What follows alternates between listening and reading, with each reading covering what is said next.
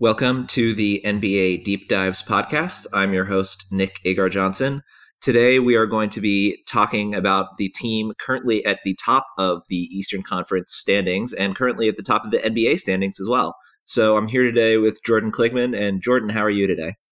Pretty good, I guess. I have my own podcast this year, 416 Basketball. I just like talking to myself, I guess. Well, if you ever need someone else to talk to, I would be more than happy to come on that podcast. But let's start this podcast by talking about the Toronto Raptors offseason. And when discussing the Toronto Raptors offseason, there's really only one place to start. The trade by which the Raptors acquired Kawhi Leonard and Danny Green and sent away longtime franchise cornerstone DeMar DeRozan to the San Antonio Spurs. So far, it's looked to be a pretty decent trade for both sides, but what are your thoughts on the deal? I still can't believe it happened. It was just something like a fantasy, sort of. And then also in my mind, I'm just like, they're going to force us to take back a bad contract. They're going to force us to take back like Patty Mills or something. But they gave us Danny Green, and I was just like, what? And apparently they were trying to trade him since the deadline last year. I don't know what was going on there, but like you get a two-way superstar in Kawhi Leonard, you get like a two-way good role player in Danny Green. I don't know who can be mad. There's still some Raptor fans that are upset because of loyalty or some nonsense, but my loyalty is to winning, and that's where the team's loyalty should be, and it was a great trade. First of all, anyone who talks about loyalty in the NBA anymore should look at the Isaiah Thomas and Blake Griffin trades and realize how stupid that is. And DeMar DeRozan is yet another example of that. But I think the most interesting part of the trade was the fact that the Raptors were actually able to pick up Danny Green.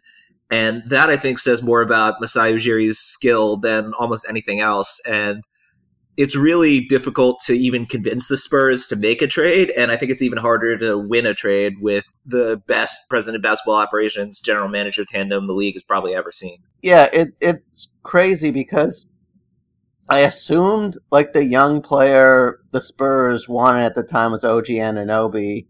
And I thought at the very least they would take Pascal Siakam. This is before, Siakam's breakout season. But like Jakob Poeltl, I really loved when the Raptors drafted him. I had him top 5 on my board, but I thought his like ceiling was capped.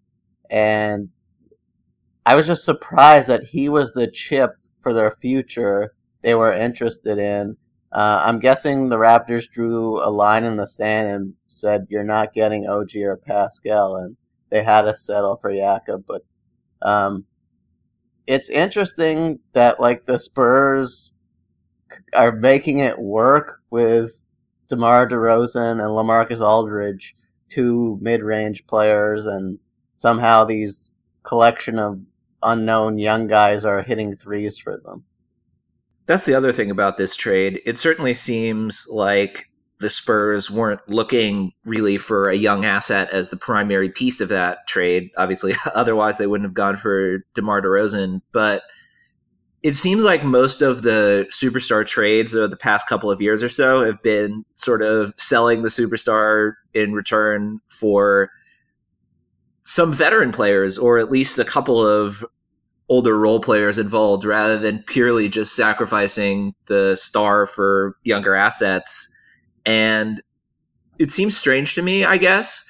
But on the other hand, the Spurs have never really been the kind of team that sells out for the tank. The only times that they've really tanked have been that their star player got injured. That's how they got Tim Duncan. David Robinson got injured.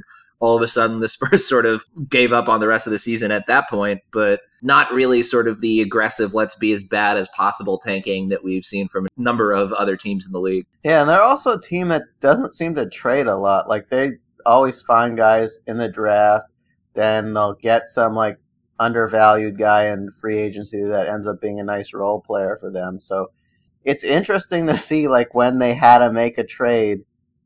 Like, I guess it makes sense, like, because Popovich, I don't know, he might not be coaching in, like, 3 or 5 years' time. So it's like, why would he want to go through a rebuild, I guess? But at the same time, like, I can't see how they're going to figure out how to make a run at a championship anytime soon. I mean, also on that same note, it is a bit strange that, they make this trade that's clearly to try and maintain as much of their level of play from the previous season as possible, yet they really, I think, pretty dramatically actually undervalued how Danny Green would work outside of the Spurs system. And, they had some justification in doing that, given that Danny Green had multiple tries with the Cleveland Cavaliers to even stick around in the league before he managed to find a home in San Antonio. But surprise, surprise, it looks like all of the player development work done with Danny Green in San Antonio has paid off. And I don't think it would be fair, honestly, for Raptors fans to ask much more out of Danny Green than what he's given them so far. Yeah, and I think Danny Green was also a player option for the $10 million he opted into. Like, I think they were hoping he didn't pick up that option, the Spurs, but I think he's the Raptors' best 3-point shooter right now, and he contributes a lot defensively too. So it's just interesting how two teams very differently value a player. So Danny Green is actually currently second on the Raptors in 3-point percentage. So let's get into talking about the player who is number one on the Raptors in 3-point percentage. And in doing so, let's talk about the rest of their free agency moves. Number one on the Raptors at the current moment in 3-point shooting percentage with more than one attempt, I should say, Chris Boucher shooting 47.1% from deep on about 1.5 threes a game.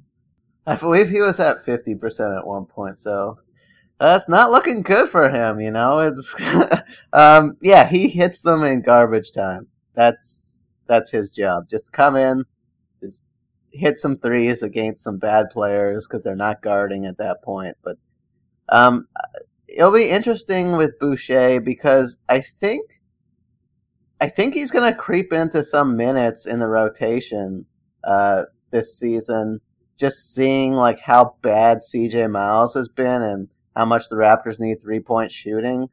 When I look at Chris Boucher, though, he's just really thin, and I don't know how much he can hold up defensively. He just kind of looks like a longer, DeLon Wright in body stature. So it'll be interesting. I think he can hit threes, though. The thing about Boucher is in very limited minutes, he's got an incredibly high block rate. He's knocking down a number of three-pointers. Even if it's in garbage time, being able to hit threes at that size is pretty useful for a team. And so the immediate thought I had was, he can be a project type of player. Maybe in a couple of years, he'll be developed to the point where he can be a rotation piece. And then I realized he's 26 years old already. Yeah, I think it's just I feel like if you can hit threes, though, you have a role in this league. Like when CJ Miles was a competent player for the last 5 years until now, he was doing nothing defensively, really doing nothing besides hit threes. So if you have that skill, you can shoot, mid to high 30s. You can get minutes in this league, and I think he's got to figure out how to, beef up a little bit because, you mentioned that, his block rate is good. I don't know. I feel like that's definitely not going to hold up getting, real rotational minutes because I've just seen him just cooked inside too many times. He just gets pushed around or moved out of the way because he's like a twig. But, yeah, I think, the 3-point shooting could be there for him, but I don't really think he's going to bring much else. But I think that could be okay. I think that the Raptors are just so in desperate need of 3-point shooting that Chris Boucher, he's going to find his way into lineups. Well, someone who certainly is not going to find their way into lineups because of their 3-point shooting, the other big-ish free agency signing of the Raptors offseason, Greg Monroe, has been really disappointing as a Raptor so far. I don't know if you've seen anything different, but I just don't understand what the purpose would be for the Raptors of playing him any sort of minutes other than trying desperately to fill holes due to injuries. Yeah, I think that was the signing, that it's a minimum center that's your third string guy. I don't think he's been bad. I think that we kind of know what he is at this point. That like he can score in the paint. He's not going to help you defensively. He can rebound a little bit. He's a decent passer for a big man, but like, he attempted a three the other night, and that was fun. He didn't make it, but I think it's his second attempt of the season. I don't think he's gonna start making them or anything, but he sort of just does things that gets a smile out of me, like when he hugged Shabazz Napier, attempting I'm not sure if it was a three or just a long two. He just bear hugged him, just the whole, and then he tried to argue it away, that Shabazz wasn't shooting. So like he just adds interest to the game to me. I feel like he's probably one of the better third string centers in the league. That's not saying much. I feel like the most he can play in a game is probably 15 minutes, and if you're asking him to play in the playoffs, you're probably in trouble. But I think in the meantime, while Jonas Valanciunas is out, I think he's fine. Like, I'd rather have like Siakam shifting minutes to the center position, aside from playing power forward as well. But like, I don't want like our guys to be playing like insane minutes. Like yesterday, nobody on the Raptors played 30 minutes, and that's good. That's good. You want to conserve your guys. You want to keep your guys fresh, and guys like Greg Monroe are going to help you do that. As a quick aside before our next topic, I think the fact that the Raptors can afford to only play players 30 minutes or less for an entire rotation says a lot more about the Raptors' depth than it does about effective minute management, because there are very few, if any, other teams in the NBA that could afford that kind of minute distribution without getting absolutely killed in the all bench minutes. But let's talk about the most controversial player in the NBA right now, Patrick McCaw, finally signing a minimum contract with the Raptors after being signed by the Cavaliers away from the Golden State Warriors, who, for reasons that I'm not sure I will ever understand, have decided to launch a complaint against the NBA, basically because Cleveland allowed McCaw to enter unrestricted free agency by signing him to a contract. None of any of that really makes much sense to me, but if the Raptors can get, say, Patrick McCaw from 2 years ago out of this deal, he could be a really valuable rotation piece for them who could hopefully replace some of the minutes from CJ Miles, who, as you've already said, is not exactly having the best year of his career. Yeah, it's interesting because I feel like the Warriors do have a grievance here, because they would have paid him the minimum. They were willing to do that, but because Cleveland offered him more, they're just like, yeah, we're not doing that. But the stupid non-guarantee in the offer sheet just kind of screws over the Warriors, and I don't really understand how that loophole even exists. But like, whatever, the Cavs, you could say the Cavs tampered or whatever, but the Raptors didn't do anything wrong. So he is a Toronto Raptor, but it's just a weird thing that like I didn't think was possible. All right, let's talk about what the season has looked like so far for the Raptors. And I want to start by going into a little more depth on the big man rotation. Obviously, we've talked about a few of their big men already in talking about their offseason, but let's start with Pascal Siakam, who at the moment is, in my mind at least, the clear favorite for the Most Improved Player award at the end of this year. Now, it's weird for me to say that as a Kings fan, given how great De'Aaron Fox has been, but I think that says more about just him having a poor rookie season and playing more like the kind of player I think he is this year, whereas Siakam has just got a completely different skill set at this point in his career than he did when he entered the league. Yeah, it's interesting because like everyone is high on Siakam now, and I'm not gonna like, I don't know, be upset about like people jumping on now, but because I wasn't high on him when the Raptors drafted him. But last season, Pascal Siakam was very good. He didn't get the crazy amount of shot attempts he's getting this season, but like the things he was doing, like just running the court like a guard as a big man. He was doing that last season. But the thing we're seeing this season is him just get to the basket over and over again with that spin move. And the opposing team just really has no idea what to do. I've seen like sometimes they try and force him to one side or whatever, and I think sometimes when Pascal Siakam starts driving, he doesn't even know where he's going to finish, but he just has such a good feel that he's okay finishing around the basket no matter where he ends up. It's funny that you mentioned how much better he was last year, and I think that's part of, in a way, part of why I think this is stupid to say, but part of why I think he's a good candidate for most improved is because we saw flashes of it last year. Certainly last year, it seemed like he was showing flashes of what he could be. His rookie season, he was very inconsistent, basically didn't have much in his toolbox other than the energy, but he slowly started adding a three-point shot. He was one of the worst, if not the worst, three-point shooter in the league last year. He's creeping closer to league average this year. He's been incredibly effective in transition, both with the ball in his hands and without the ball in his hands. And he just fills so many holes for this Raptors team. It seems like basically pretty much whatever the Raptors need done when he's in the lineup, he can find a way to contribute in that regard. And it's really incredible for the Raptors to get someone like that with the 27th pick. Yeah, it's also interesting that like the Raptors had like the best bench, I want to say, in the league last year with Pascal Siakam, and this year the Raptors bench has been pretty bad with him starting.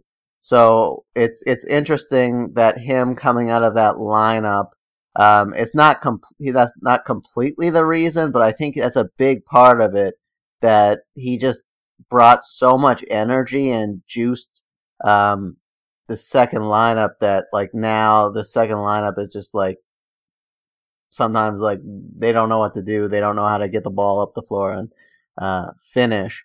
But like the one thing though, aside from his shooting, because I still don't think his shooting is real, just because I think opposing teams are just constantly fine leaving him open in the corner.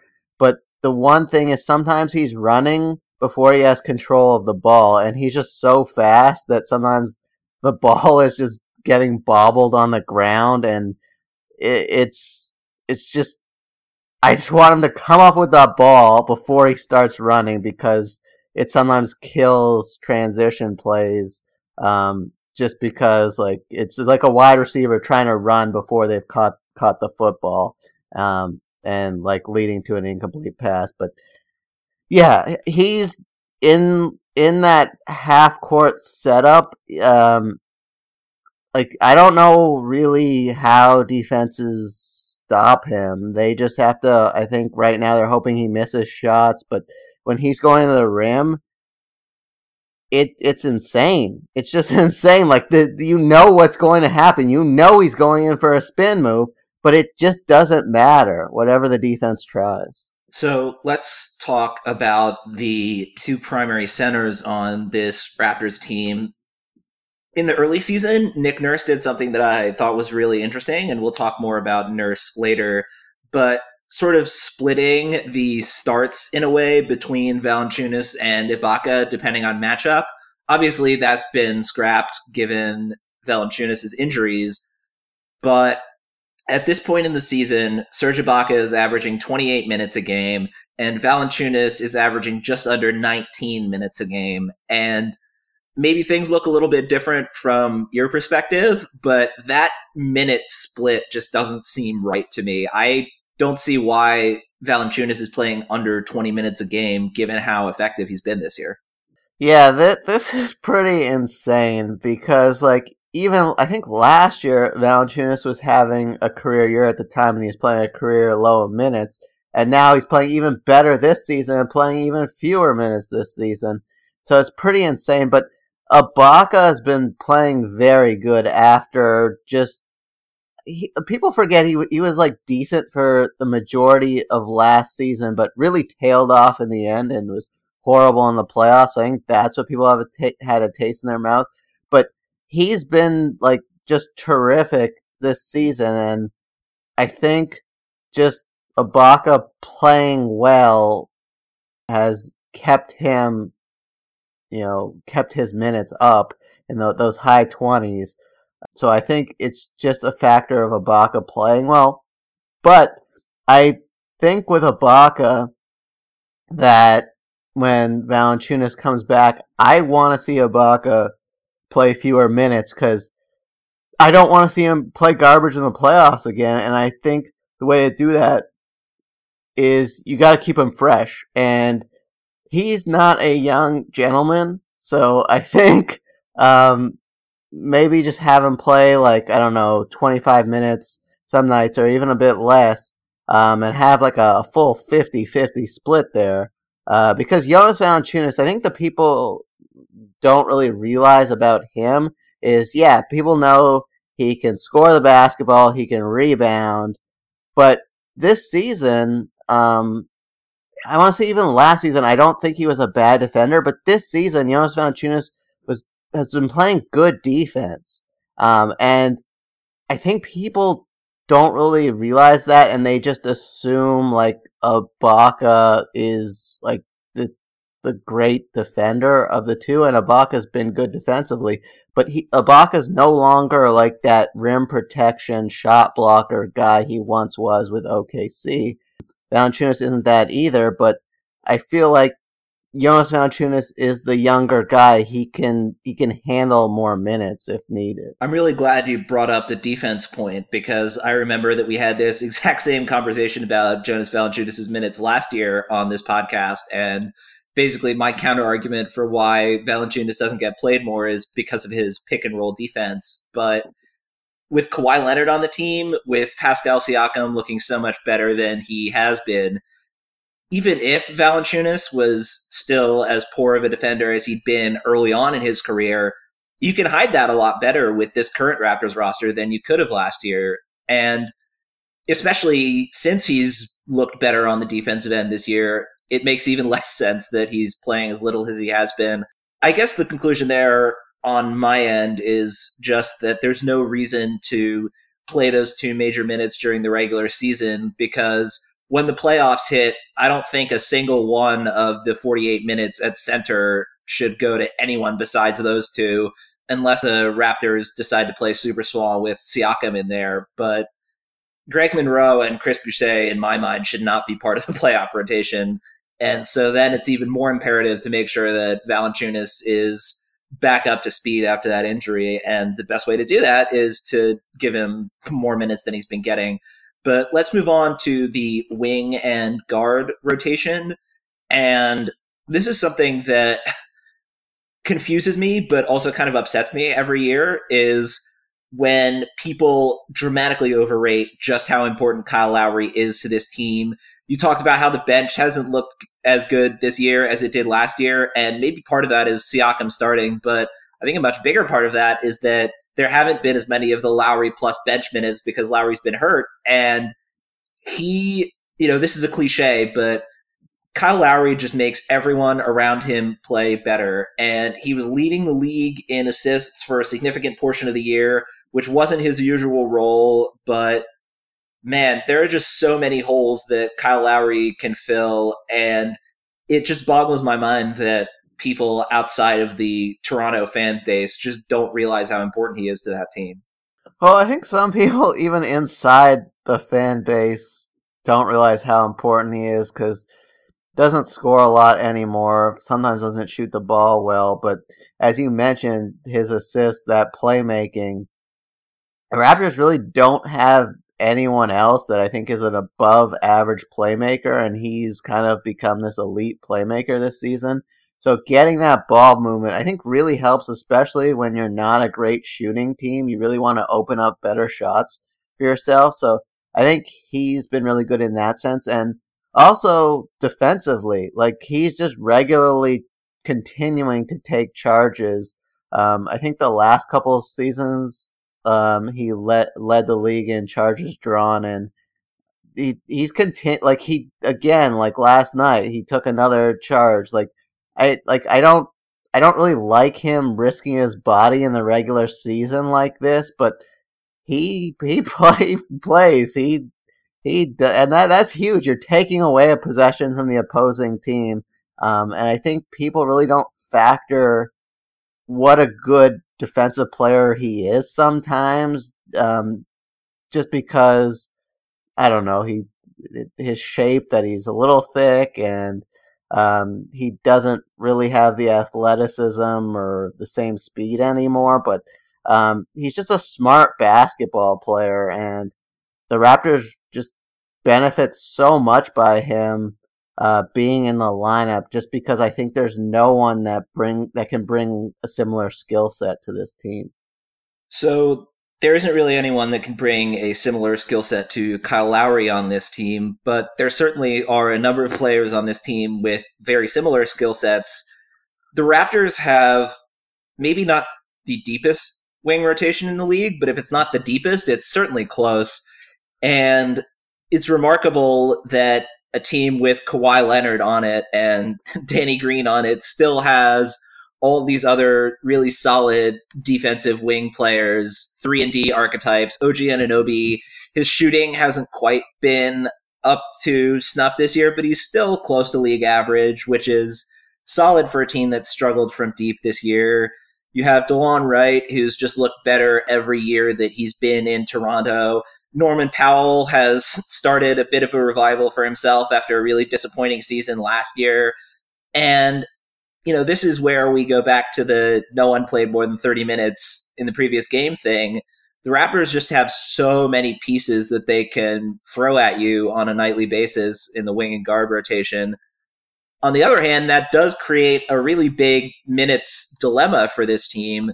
So where do you think the pecking order should shake out in terms of the wing and guard rotation? Well, it's interesting you mentioned depth, because it really doesn't feel like that. I'm guessing the injuries have played a factor in that, but I don't know. It just feels like there's always guys just not playing well in that bench unit, and I think just the way you've got to go is play the hot hand. And I know CJ Miles is no longer in the rotation now, but I want to get him back in the rotation at some point, because he has a player option for next season. He's gonna opt into that $8.7 million. Like, he's not a guy that the Raptors, I don't think, can get rid of easily. So, like, I want to kind of recoup his value, get something out of him. That would make the rotation even bigger. But I feel like you just kind of play the hot hand, and I think another thing the Raptors need to think about doing is how to get that bench unit going. And I would consider like playing like Danny Green with that second unit, because that second unit sometimes can't shoot or score, and Danny Green is just a like fantastic shooter from range. So like I think he would help out a lot with that second unit, and I don't think like the starters would suffer too much without him, because there's a lot of scoring options in that starting lineup, and Danny Green's not a volume shooter. So I think you play the hot hand, but like I want something to get that second unit going.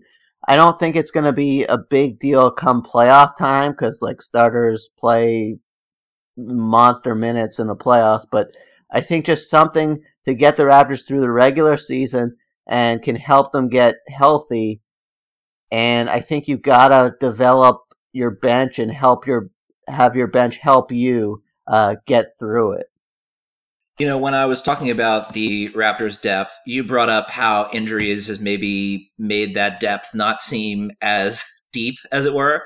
But I think part of this, from my perspective, is I just don't understand what's happening with CJ Miles. And, he should, this is stupid to say, he should be playing much better. Obviously, he should be playing much better. But it just doesn't make sense to me that all of a sudden his 3-point shot has completely disappeared. And even though playing the hot hand with this kind of wing depth makes sense, I do think it would be really important for them to just try whatever they can to get CJ's confidence back.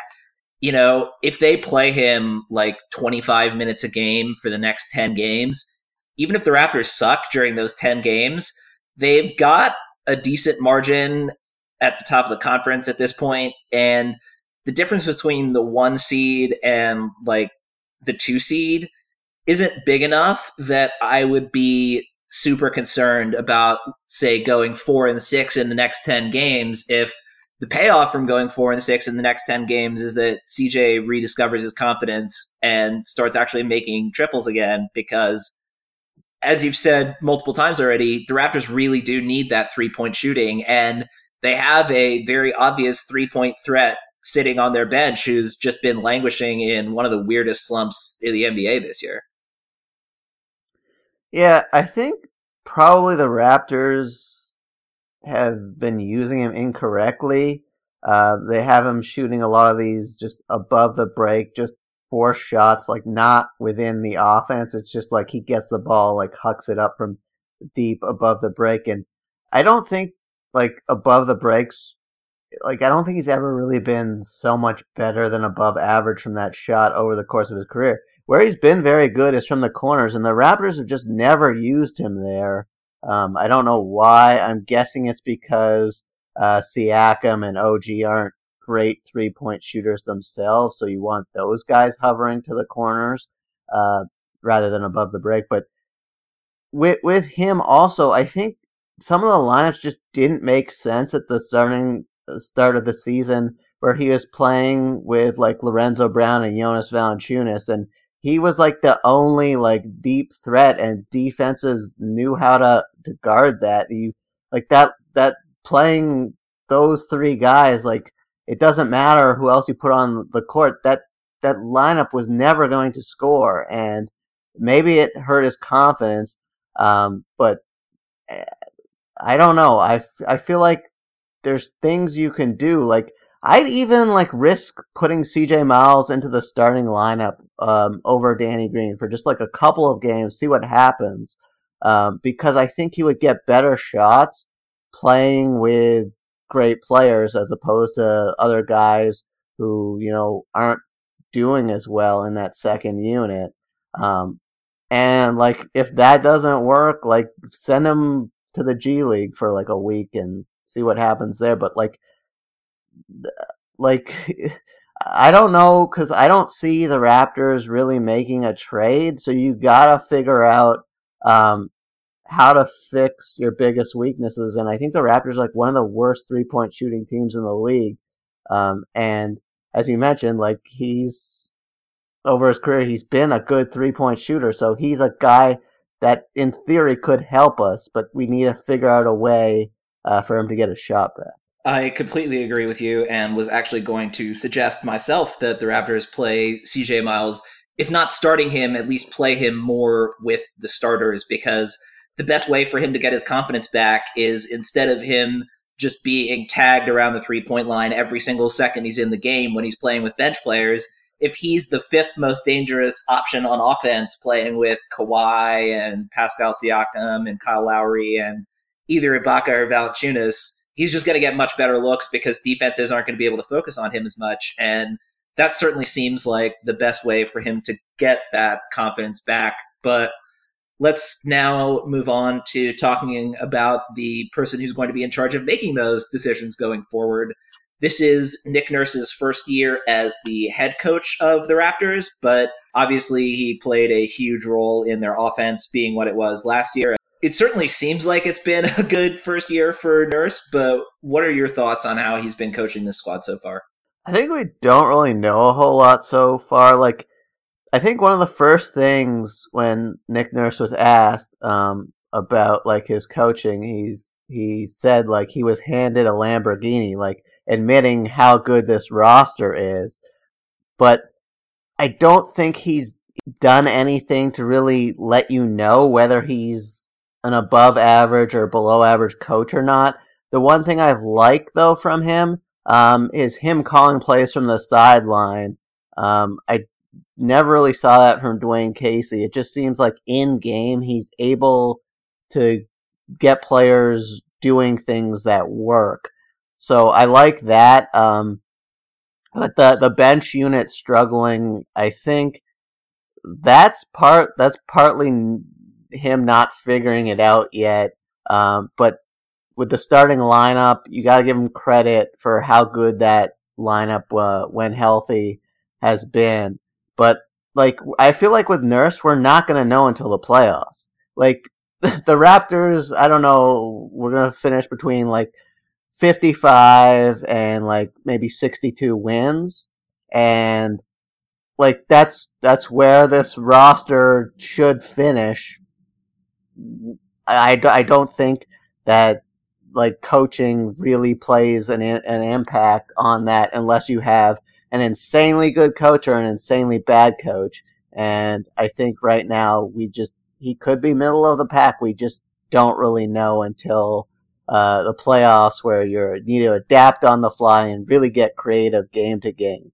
Speaking of playoffs, let's talk about the Raptors' chances in the playoffs, and I want to start with their chances in the Eastern Conference. Now, it certainly seems like the Raptors brass, and mainly Masai Ujiri on this front, just wanted a bit of a shakeup, which obviously they got with trading Casey for Nurse and trading DeMar DeRozan for Kawhi Leonard. It's difficult to handicap at this point in the season, but the way I see the Eastern Conference shaking out is that there are two teams that I think are head and shoulders above the rest of the competition, and they are the Raptors and the Bucks. And then I think the Celtics are a team that could look better in the playoffs than they have in the regular season, but they've certainly been up and down. Philadelphia, I'm not sure how they're going to shake out in the playoffs. Indiana, I think, is a bit more of a regular season type of team than a playoff team, but they certainly have the defensive acumen to be dangerous in the playoffs. If I were handicapping it right now, I would say about 45% chance Raptors make it to the finals from the Eastern Conference, and I'd give like 55%-ish to the rest of the field. And before you say anything, I just wanted to make sure that I said that anything that happens to the Raptors playoff wise in terms of any jinx is entirely my fault. You had nothing to do with this. You are completely absolved from any Raptors jinx, but go for it. What do you think the Raptors' chances are of making the finals? It's interesting because I was doing this math yesterday. I'm like, we have a 90% chance to win in the first round, like 75% to beat whoever we play like in round 2 and round 3. Calculate that to all together, and it's like slightly over 50%. So like I'd have us around 50% chance of getting the finals. I think we're better than everyone else in the East, but I just think like people often think like, oh, the best team always makes the finals. But like there's things that can happen. There's injuries, there's weird things, like a game could go wonky and change the momentum of a series. And I think like round 2 and the Eastern Conference Finals isn't going to be like a cakewalk for anybody. I think round 1 should be, but I think like those other rounds in the East, like those teams are good teams, and I think at the end of the day, the Raptors have the better roster. They have Kawhi Leonard, and I still believe he's the best player in the East. I think a lot of people want to say it's Giannis, and I was high on the Bucks coming into this season, and the one thing with them is they haven't gotten out of the first round with Giannis yet, and I think they will this season. But making that leap for them to get to the finals, I don't know if it's going to happen. I think Bud and Brook Lopez were monster additions, obviously, with how well they're doing. But I think just making that insane leap, I think it's going to be tough for them. But they're no slouch. Like they're going to be a tough out in the playoffs. The way I see it, I think that Kawhi and Giannis are clearly top 5 NBA players. it's really difficult to say who I would put where. I would probably say I'd have Kawhi 4 and Giannis 5, but the two of them are very close. The difference for me between those two teams is when you get beyond the number one player. Kyle Lowry is clearly better than Chris Middleton, and I'm not even sure who the Bucks would call their number 3 guy at this point, but I think Siakam would have more of an impact in a playoff series.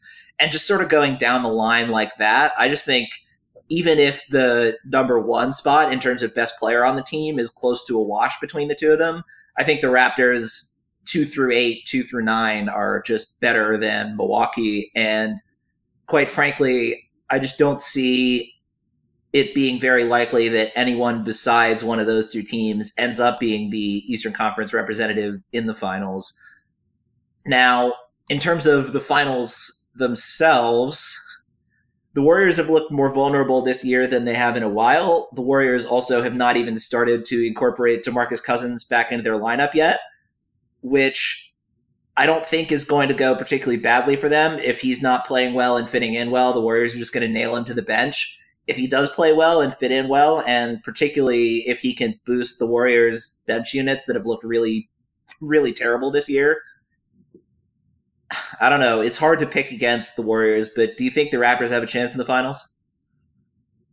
In terms of winning a game or winning the series? I think they'll win a game. I mean, if the 2017 Cavs could win a game and the 2018 Cavs would have won a game had J.R. Smith actually known how to count, I think the Raptors can definitely take at least one game. But, man, I mean, it's just so hard to pick anyone besides Golden State, no matter how much they're struggling.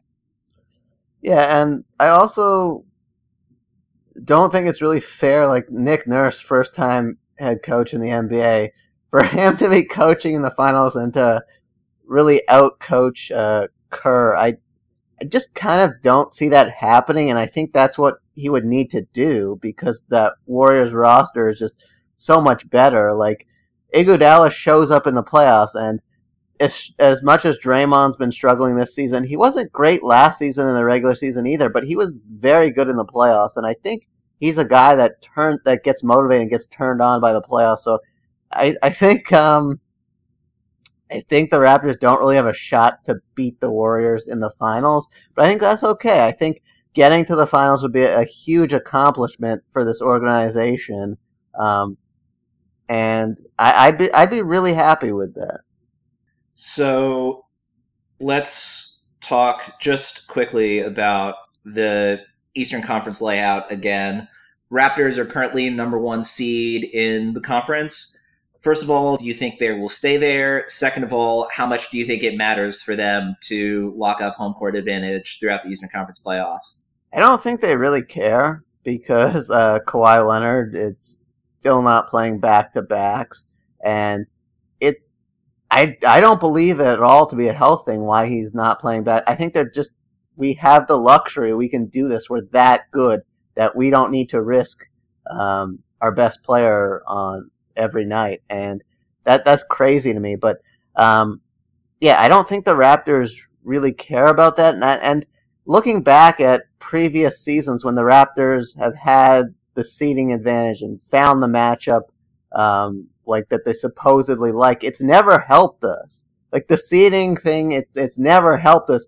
So I don't think, like you can look at, I guess, home court advantage if you're moving like into that second and Eastern Conference Finals round. But like, I don't think in the end it's going to really matter just because I think the Raptors have a better roster, and I think what's going to matter is whether the Raptors are fresh or not. Like if they're really chasing wins, like Dwayne Casey used to always chase wins in the regular season.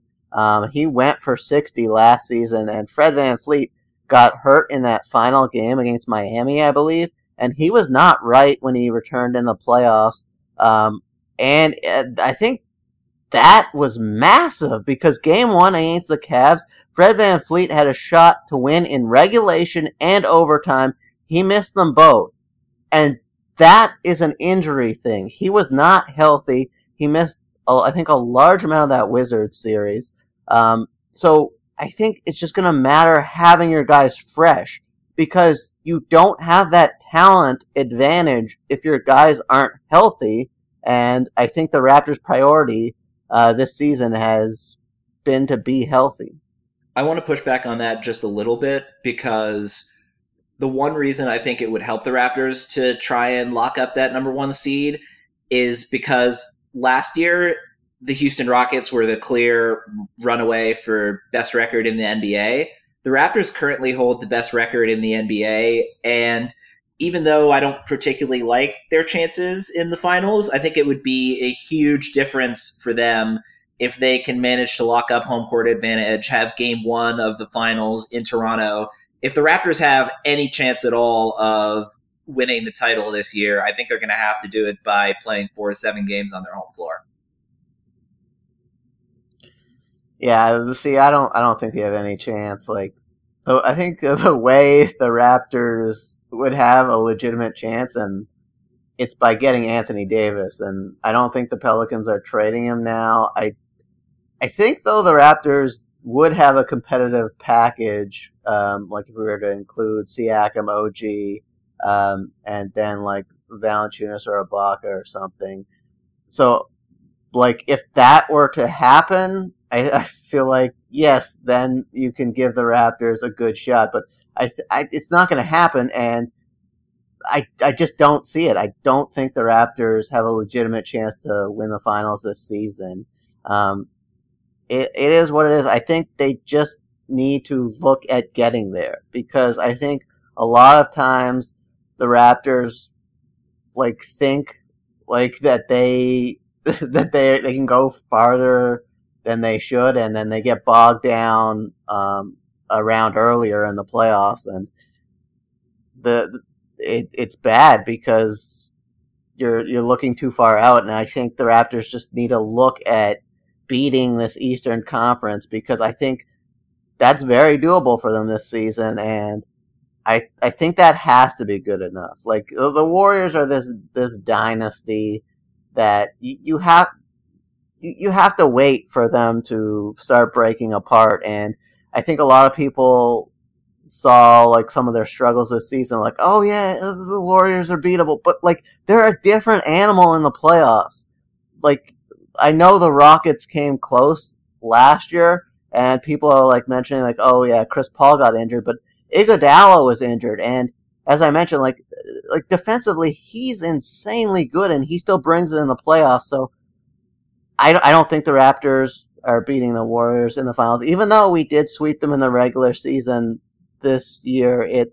I don't think that really means a whole lot, but yeah, I think we just need to get to the finals, and everyone will be happy. What will certainly mean a whole lot is this coming off season for the Raptors. So let's wrap up by talking a bit about that.